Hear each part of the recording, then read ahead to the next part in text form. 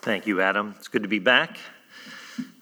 Jackie and I were on a 19-state, 9,000-mile road trip over 7 weeks, and we spent 16 days, or nights, I should say, in our own van. We had a mattress in the back of our Honda Odyssey, and we went up through Atlanta, where I had a speaking engagement, into the Dakotas, and then down into Colorado, New Mexico, and then we hit Nevada, which is our 49th state, so we just have Hawaii left to go. So anyway, that was a grand adventure, and so we're glad to be on it, but also glad to be back with you here at Lake Osborne. Thanks, Adam, for asking. Always a pleasure and privilege to be in partnership with your work and the work here at Lake Osborne. Well, we have a challenging passage before us here from the Sermon on the Mount on loving our enemies. And so let's give heed to the word of the Lord. The words of Jesus in the greatest sermon ever preached. Jesus said, "You have heard that it was said, 'You shall love your neighbor and hate your enemy.' But I say to you, love your enemies and pray for those who persecute you, so that you may be sons of your Father who is in heaven. For he makes his sun rise on the evil and on the good, and sends rain on the just and on the unjust.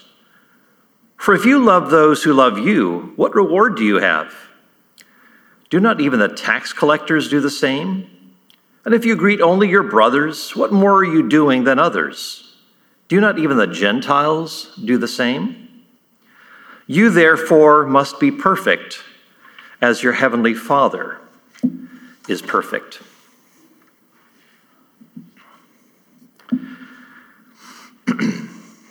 A few years back, you may remember the Chick-fil-A furor, the controversy, a traditional Christian-based organization holding to a traditional/biblical understanding of marriage, and gay activists being opposed to this organization that was so-called bigoted, narrow-minded, and many of these activists were boycotting Chick-fil-A, and of course many people who were in support of Chick-fil-A were standing in long lines to get their amazing Chick-fil-A sandwiches.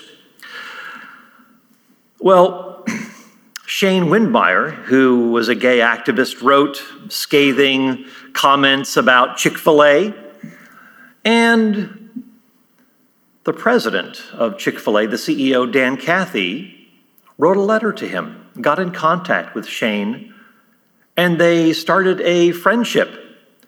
In fact, there was I guess on January 1st, they have a Chick-fil-A bowl, and Shane Windmeyer ended up hanging out with Dan Cathy's family.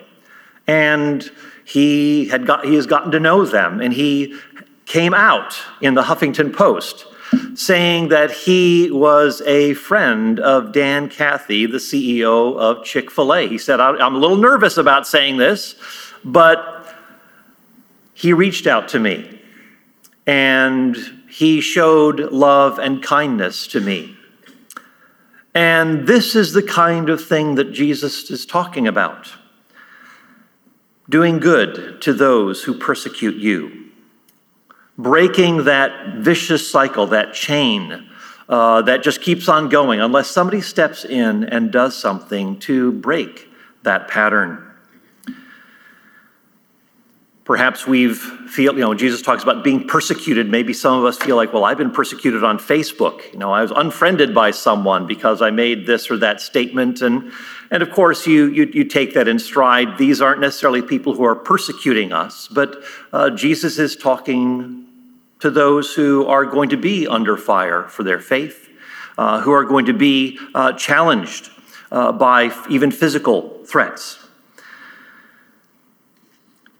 In an earlier sermon, Blessed Are the Merciful, I mentioned that the Sermon on the Mount's theme is that disciples are different. Disciples are different. And when we look at something like love your enemies, do good to them, to many readers that might look crazy. What looks outrageous to the rest of the world is what Christ calls us to as his disciples. Now, when we read the Sermon on the Mount, a lot of us may think that, wow, how can I ever be acceptable before God? Because this is so challenging, so penetrating, it runs so contrary to the way that my normal mindset operates. And as we said before, this is not a manual on how to be accepted before God. It's already written to people who have been accepted by God based on what Jesus Christ has done on our behalf. So don't read through the sermon and think, okay, I'm going to do these things because I'm going to be accepted before God because of this. Rather, Jesus is already talking about your heavenly Father and so forth. There's already the assumption that you've been accepted here. But it's not based on our own merits, our own performance, but based on what Jesus Christ himself has done. But when we understand that, and we see what the Sermon on the Mount is about and its transformative power, we realize that there is something that God wants to do in all of us. The German theologian Dietrich Bonhoeffer said, who was executed under Hitler, actually. He tells of the transformation that he experienced when he read the Sermon on the Mount. He said before he had read it, he said, I was lacking in humility, terribly ambitious. Then something happened. For the first time, I discovered the Bible, and the Bible freed me from that. In particular, the Sermon on the Mount. Since then, everything has changed. I have felt this plainly, and so have other people around me. Even someone like Mahatma Gandhi, the founder of the modern state of India, said that when he read the New Testament, he said it produced this amazing impression. He said, especially the Sermon on the Mount, which went straight to my heart. There's something very penetrating about the Sermon on the Mount. And many people see the Sermon on the Mount as this remarkable ethical ideal. But a lot of people have also concluded that the Sermon on the Mount, because it seems like such an impossible ethic, that it's just not practical. It is just not attainable. I mean, look at this final verse that we just read. Be perfect as your heavenly Father is perfect. Well, how discouraging is that? That can lead to great despair, perhaps. I'll never get there, so why bother even trying? But as it turns out, as we look more closely, we see that Jesus is actually giving us highly practical guidance. And I trust by the end of this sermon, you will say, oh, I can become perfect as my heavenly Father is perfect. So you might think, he's going to say something heretical. I just know it. But no, actually what we'll see is that Jesus is giving us steps to take that we can love as our heavenly Father loves. So let's stay tuned and unpack this text. What we want to do is look briefly at the structure of this portion of the Sermon on the Mount. And then we want to look at what hating enemies is all about. Then we'll talk about what we can call the vicious cycle. And then finally, the transforming initiative that Jesus is talking about. So the structure, hating enemies, the vicious cycle, and the transforming initiative. First, a little bit about the structure and what Jesus means in a few verses previous to this, when he talks about this surpassing righteousness. In verse 20, Jesus says, I tell you, unless your righteousness exceeds that of the scribes and Pharisees, you will never enter the kingdom of heaven. Now, these scribes and Pharisees are the ones who are experts at keeping the law. They are even tithing, giving a tenth of the herbs in their gardens, mint, dill, and cumin. I mean, how specific is that? Lord, I'm going to give a tenth of all that I have, including the herbs in my garden. That's just, you can remember that. It's Matthew 23:23. That's where Jesus talks about that.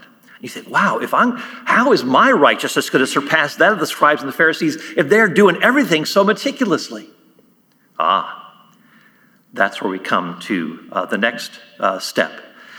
Jesus tells us, he says, "You have heard it said, but I say to you." That is, this is how the religious experts have interpreted and applied this law. But I'm going to show you something better. Now, a lot of people see this as, Jesus saying, this is the bad stuff, but here's the good stuff. This is where I want you to go. And so they see it in a twofold pattern, but what I want to do is emphasize, and this is not original with me, a threefold pattern that I think helps illuminate this portion of the Sermon on the Mount. The idea here is that Jesus is saying, this is the traditional way the religious, the scribes and the Pharisees have interpreted this text. And here is a pattern that people can get into that really they're kind of stuck in. And what I want you to focus on is applying a new pathway, building a new pattern so that you can break that kind of vicious cycle. So there's a traditional piety or righteousness, there's a vicious cycle or pattern, and then there are certain specific commands that help to undercut or break that vicious cycle so that you might be transformed, that we might be transformed. How does that work? Well, let's just go back a little bit to don't murder. The outward act. I'm not murdering. I'm doing great. I'm keeping this commandment. Well, Jesus is saying, no, you're not. He's saying, if you're holding this bitterness in your heart, if you're saying that person's a jerk, a fool, a blockhead, you're committing murder in your thought, in your mind. It's not the exact same thing. Now, don't get me wrong. Jesus isn't saying, holding a bitter spirit is identical to murder. Jesus is not saying that because there are degrees of sin in Scripture. Jesus tells Pilate that the Jewish leaders have committed the greater sin. So what Jesus is saying is that not that this hateful anger and murder are equally, that they're equally sinful, but that they are both sin. Don't think, I'm off the hook because I haven't physically murdered anyone. No, Jesus is mentioning something deeper than that. But the problem is we get angry, we say things that we regret later on, and then what do? We just keep on repeating those things. We keep on doing those things.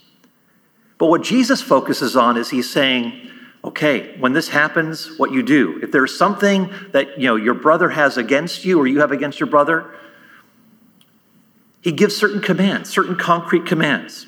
He says, if you're going to go to a church service, put your money in the offering plate. He says, first, leave, go to your brother, be reconciled, and then offer your gift.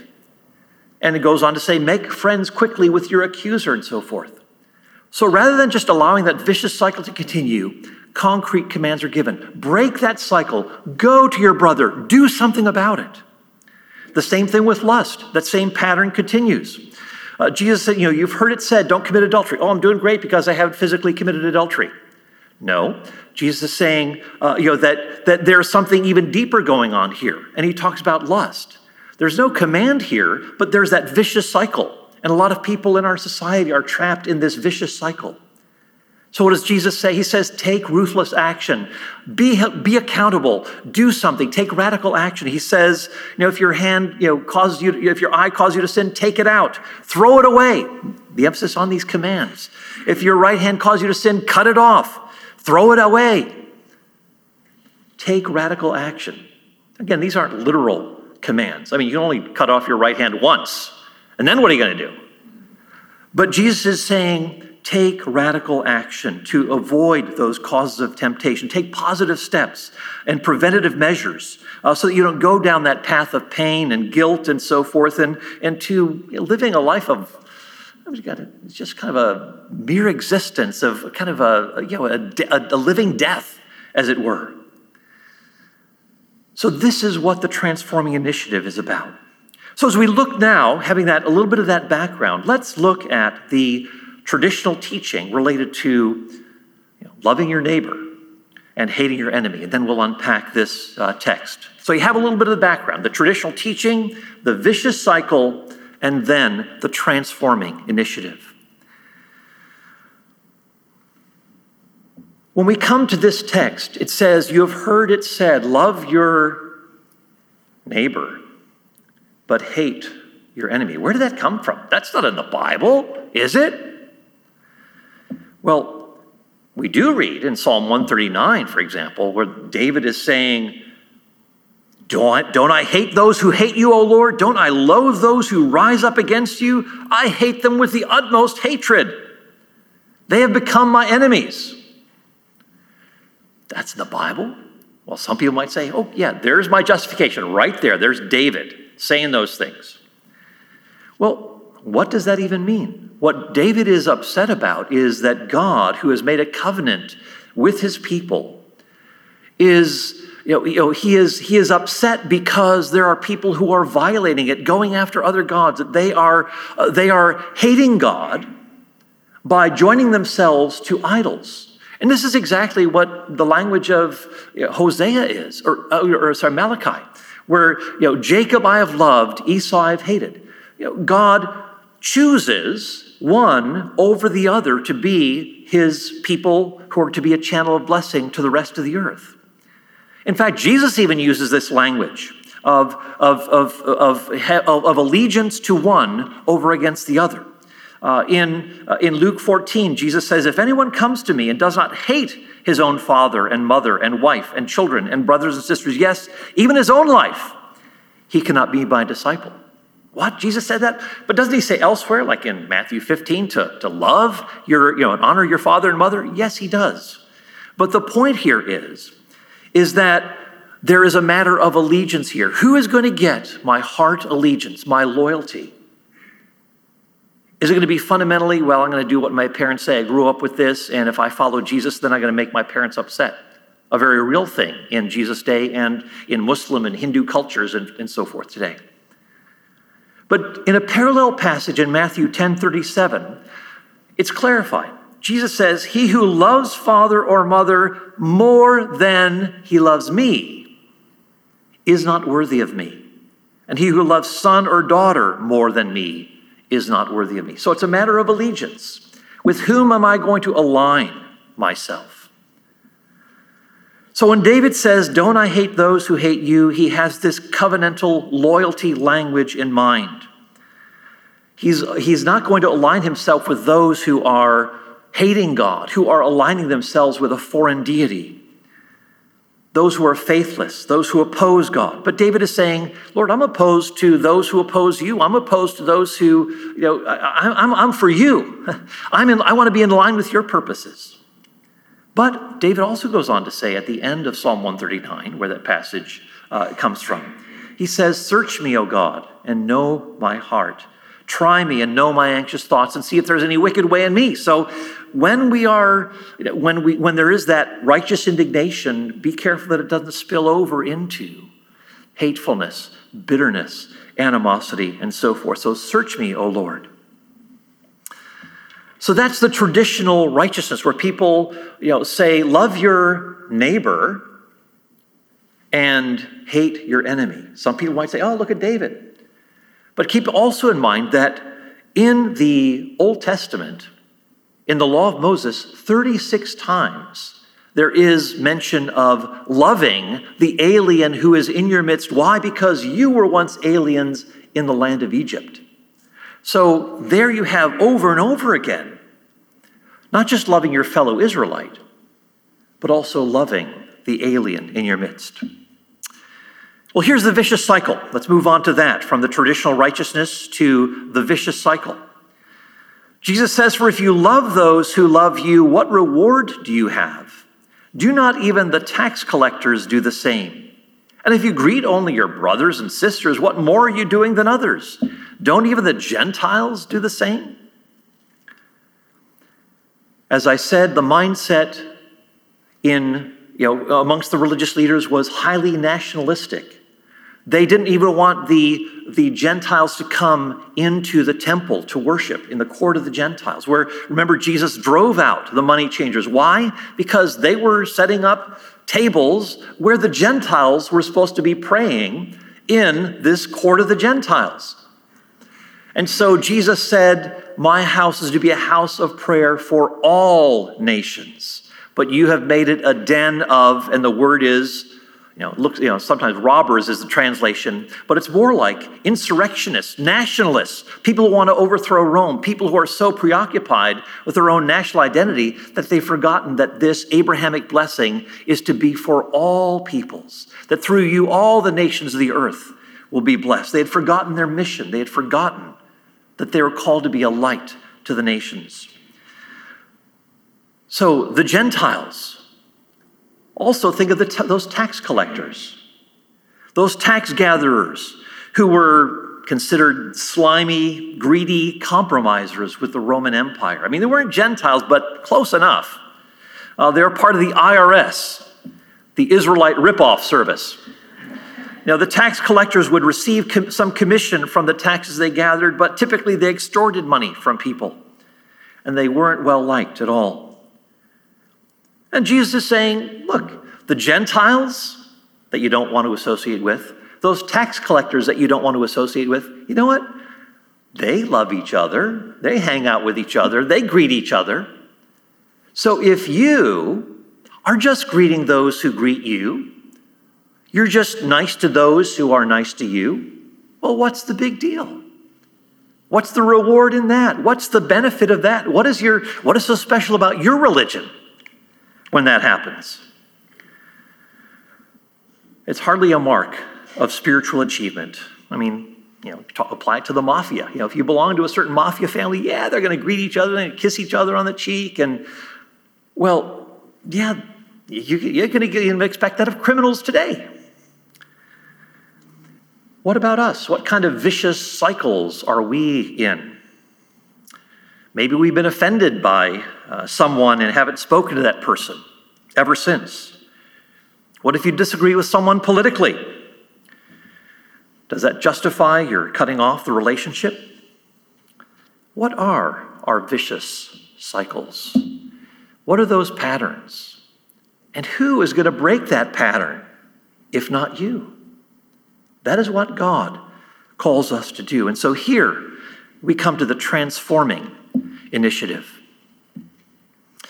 In Matthew 5:44, Jesus says, I say to you, love your enemies, pray for those who persecute you, so that you may be children of your Father in heaven.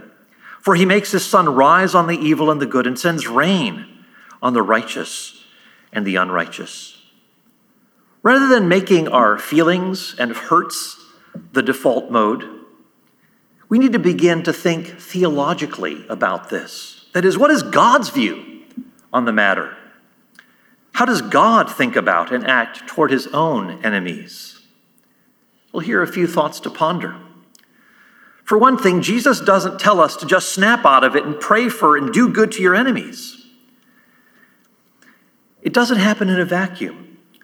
It's sort of like the parent who says, when her child asks why, the parent replies, because I said so.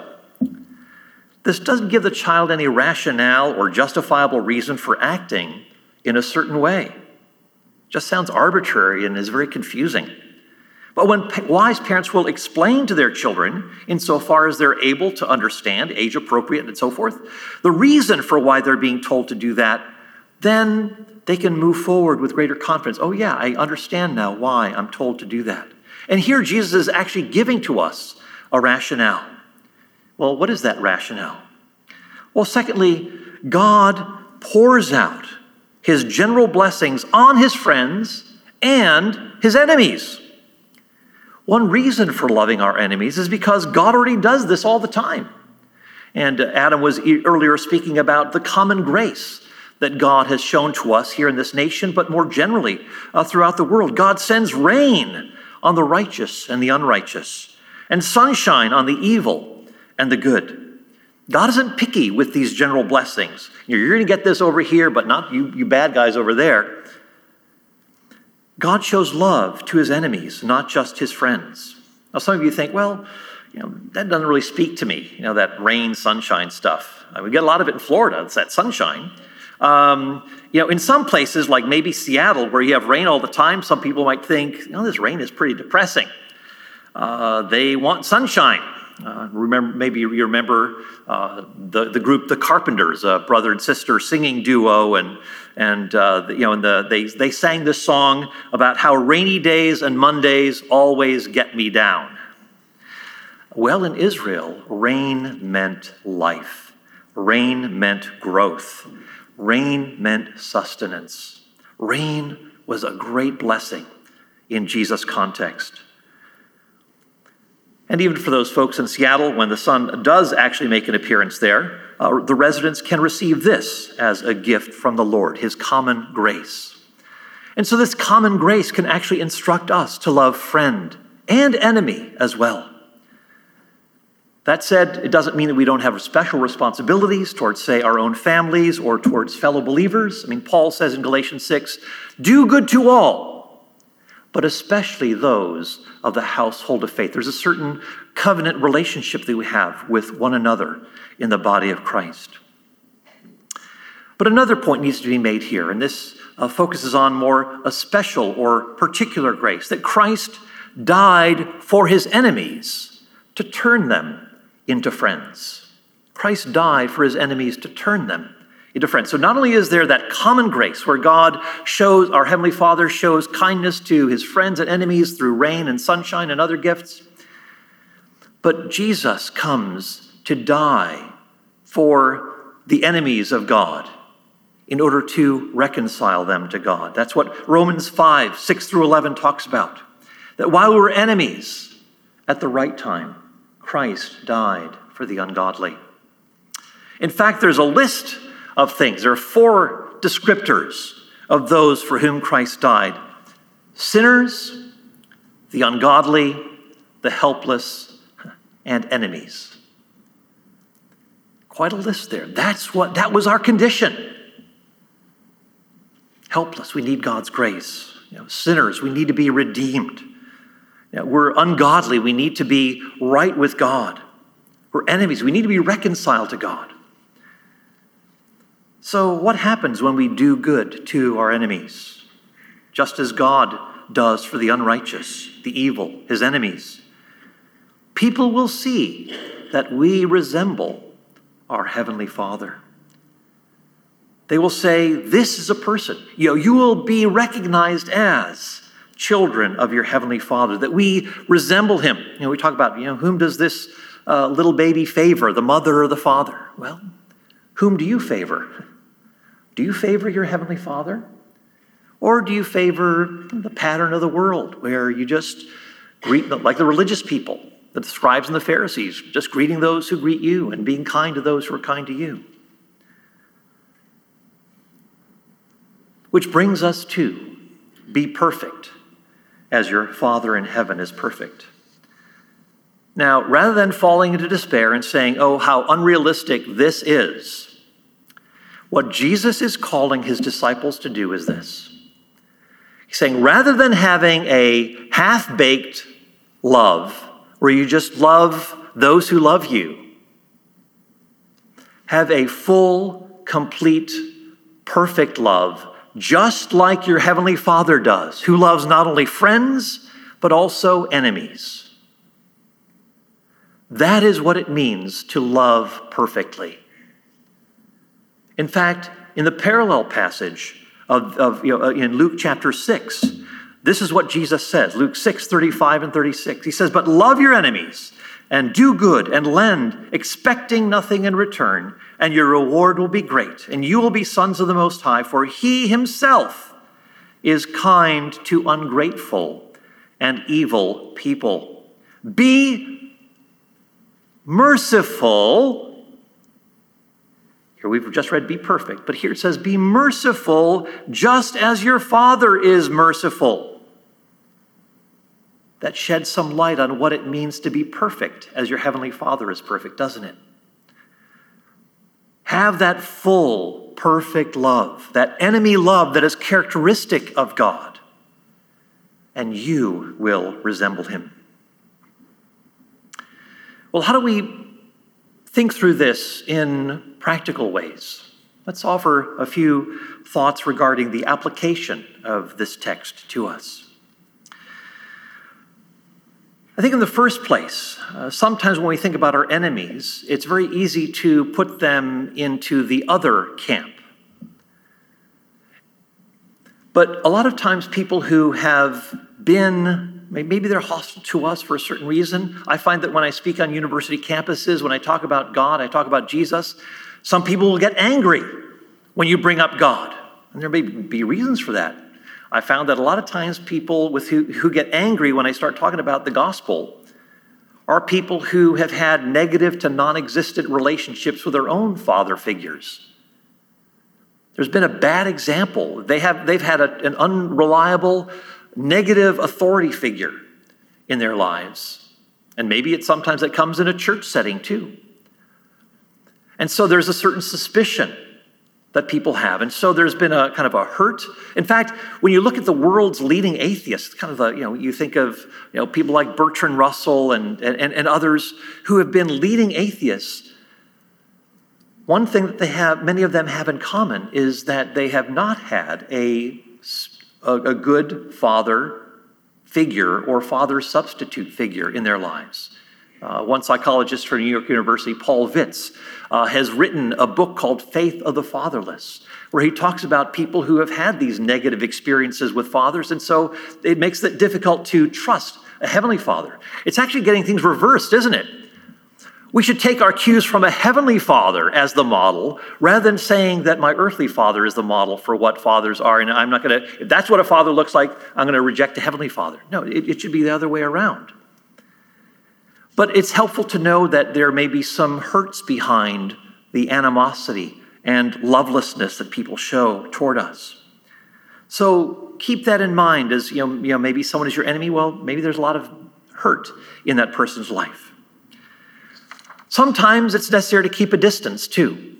Sometimes there can be toxic people who bring damage to our lives, people who send our lives into upheaval, and so we need to create certain boundaries. This also has application in a church setting. There is a place for church discipline. And when you read the New Testament, you see that there are three major areas where church discipline is required. The first has to do with sexual immorality, gross sexual immorality. Secondly is doctrinal deviation. And then the third is a loveless divisiveness, someone who is creating division. Well, church discipline is necessary. If that person does that, you talk to him, bring two or three. If that two or three, if that doesn't work, and then finally you may have to just say you cannot come here until you get things right with God. Bring things a little closer to home. Do we? Even, maybe there's not somebody out there, but maybe somebody a little closer to home. Maybe there's within our own circle, maybe friend or relative.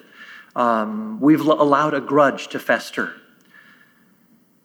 There's a cold silence, maybe in a marriage. Who's going to take the initiative, if not you, a disciple of Jesus Christ? This vicious cycle has gone on long enough. Please forgive me. If there's anything that needs to be forgiven, I want to know about it. And I offer forgiveness to you. Just like Jesus said, Father, forgive them. They don't know what they're doing. That's the first step. You may not be reconciled to someone even, but at least you're opening yourself up to that possibility by saying, I let go of this. I'm not holding this against you any longer. That's what God does. We may feel highly justified in holding a grudge. But if we understand that God is the one who has broken into our world, who has, in a sense, broken the vicious cycle so that we might be reconciled to God, how much more should we? Because we stand in great debt to that God who has broken through into our world and loved his enemies. Maybe in the workplace, there may be some difficulties that you might be experiencing. My wife and I were recently traveling, as you've just heard, and we were visiting a friend, and she's going through a very difficult time with a colleague at work who wants to, even though she's less qualified than our friend to make medical judgments, She is still, acting as though she knows better, and she tries to put this person, our friend, down, and so on. So it's been very difficult. And our friend, however, wants to respond with kindness rather than just contributing to that vicious cycle that continues. You got an enemy like that? Put him at the top of your prayer list. Start there. Lord, work in that person's heart. Lord, show me how I can show kindness to that person in concrete ways. I remember a friend of mine in high school. He and I went to the same church, and he was talking about having a grudge against someone, and talked to the pastor about it. And the pastor said, well, have you prayed about that person? Have you prayed for that person? And he was a little grouchy about it. Well, come on, that sounds so pat. Well, no, that's exactly where to begin. And as you start to pray for that person, you say, there's a deepened compassion, a deepened spiritual concern for that person. That person, too, might be reconciled to God. There's an agnostic historian by the name of Tom Holland, who's written a book recently called Dominion, but he wrote an article, Why I Was Wrong About Christianity. This is an agnostic, doesn't identify himself as a Christian in any, quote, religious way. But this is what he says as a historian. He says, the longer I spent immersed in the study of classical antiquity, the Greco-Roman world into which Jesus came, the Greco-Roman world, he said, the more alien and unsettling I came to find it. It was not just the extremes of callousness that I came to find shocking, but the lack of a sense that the poor or the weak might have any intrinsic value. As such, the founding conviction of the age of reason, the Enlightenment, that it owed nothing to the faith into which most of its greatest figures had been born, increasingly came to seem to me unsustainable. We preach Christ and him crucified, St. Paul declared, under the Jews a stumbling block and under the Greeks foolishness. He was right. Nothing could have run more counter to the most profoundly held assumptions of Paul's contemporaries, Jews or Greeks or Romans. The notion that a God might have suffered torture and death on a cross was so shocking as to appear repulsive. Familiarity with the biblical narrative of the crucifixion has dulled our sense of just how completely novel a deity Christ was. In the ancient world, it was the role of gods who laid claim to ruling the universe to uphold its order by inflicting punishment, not to suffer it themselves. Today, even as belief in God fades across the West, the countries that were once collectively known as Christendom continue to bear the stamp of the 2 millennia-old revolution that Christianity represents. It is the principal reason why, by and large, most of us who live in post-Christian societies still take for granted that it is nobler to suffer than to inflict suffering. It is why we generally assume that every human life is of equal value. In my morals and ethics, I have learned to accept that I am not Greek or Roman at all, but, and here coming from an agnostic, thoroughly and proudly Christian. Notice what's going on here. In Christ, God broke that vicious cycle of human sin and guilt. He took the initiative, and rather than punishing us, he took the punishment for his enemies. He prayed for them. Father, forgive them. They don't know what they're doing. And this radical act transformed people back then. And it has had the ripple effect that has shaped our own Western civilization, which emphasizes human rights, crimes against humanity, democracy, and so forth, even though its influence, as we just heard, is fading. What Christ did for the world, indeed for Western civilization and other pockets in the world, whether there is direct animosity or perhaps maybe even in our own relationships where we've been hurt and we don't want to be the first one to break that vicious cycle. But again, remember, Jesus said, what are you doing more than anybody else? If you're just allowing that to fester, you're allowing that cycle to continue. Or the religious leaders of Jesus' day, just loved those who loved them and greeted those who greeted them. But do you want to be perfect?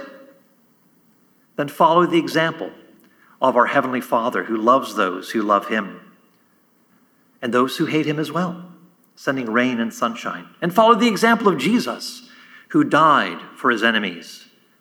If you start praying for your enemies, doing good to your enemies, then you will be perfect as your Father in heaven is perfect. Let's pray together. Lord, we thank you for the reminder of our own salvation, that you have broken through, that you have shown us kindness and love even while we were enemies. And we pray, too, that we will follow in that example as we relate to others, those who rub us the wrong way, those who are holding a grudge against us, and maybe where there is a cold silence or worse. Lord, teach us to pray for those who are in those circumstances. Teach us to do good to those in those cold, vicious cycles. Help us to be the initiators, just as you have initiated with us. And we pray these things for Jesus' sake. Amen.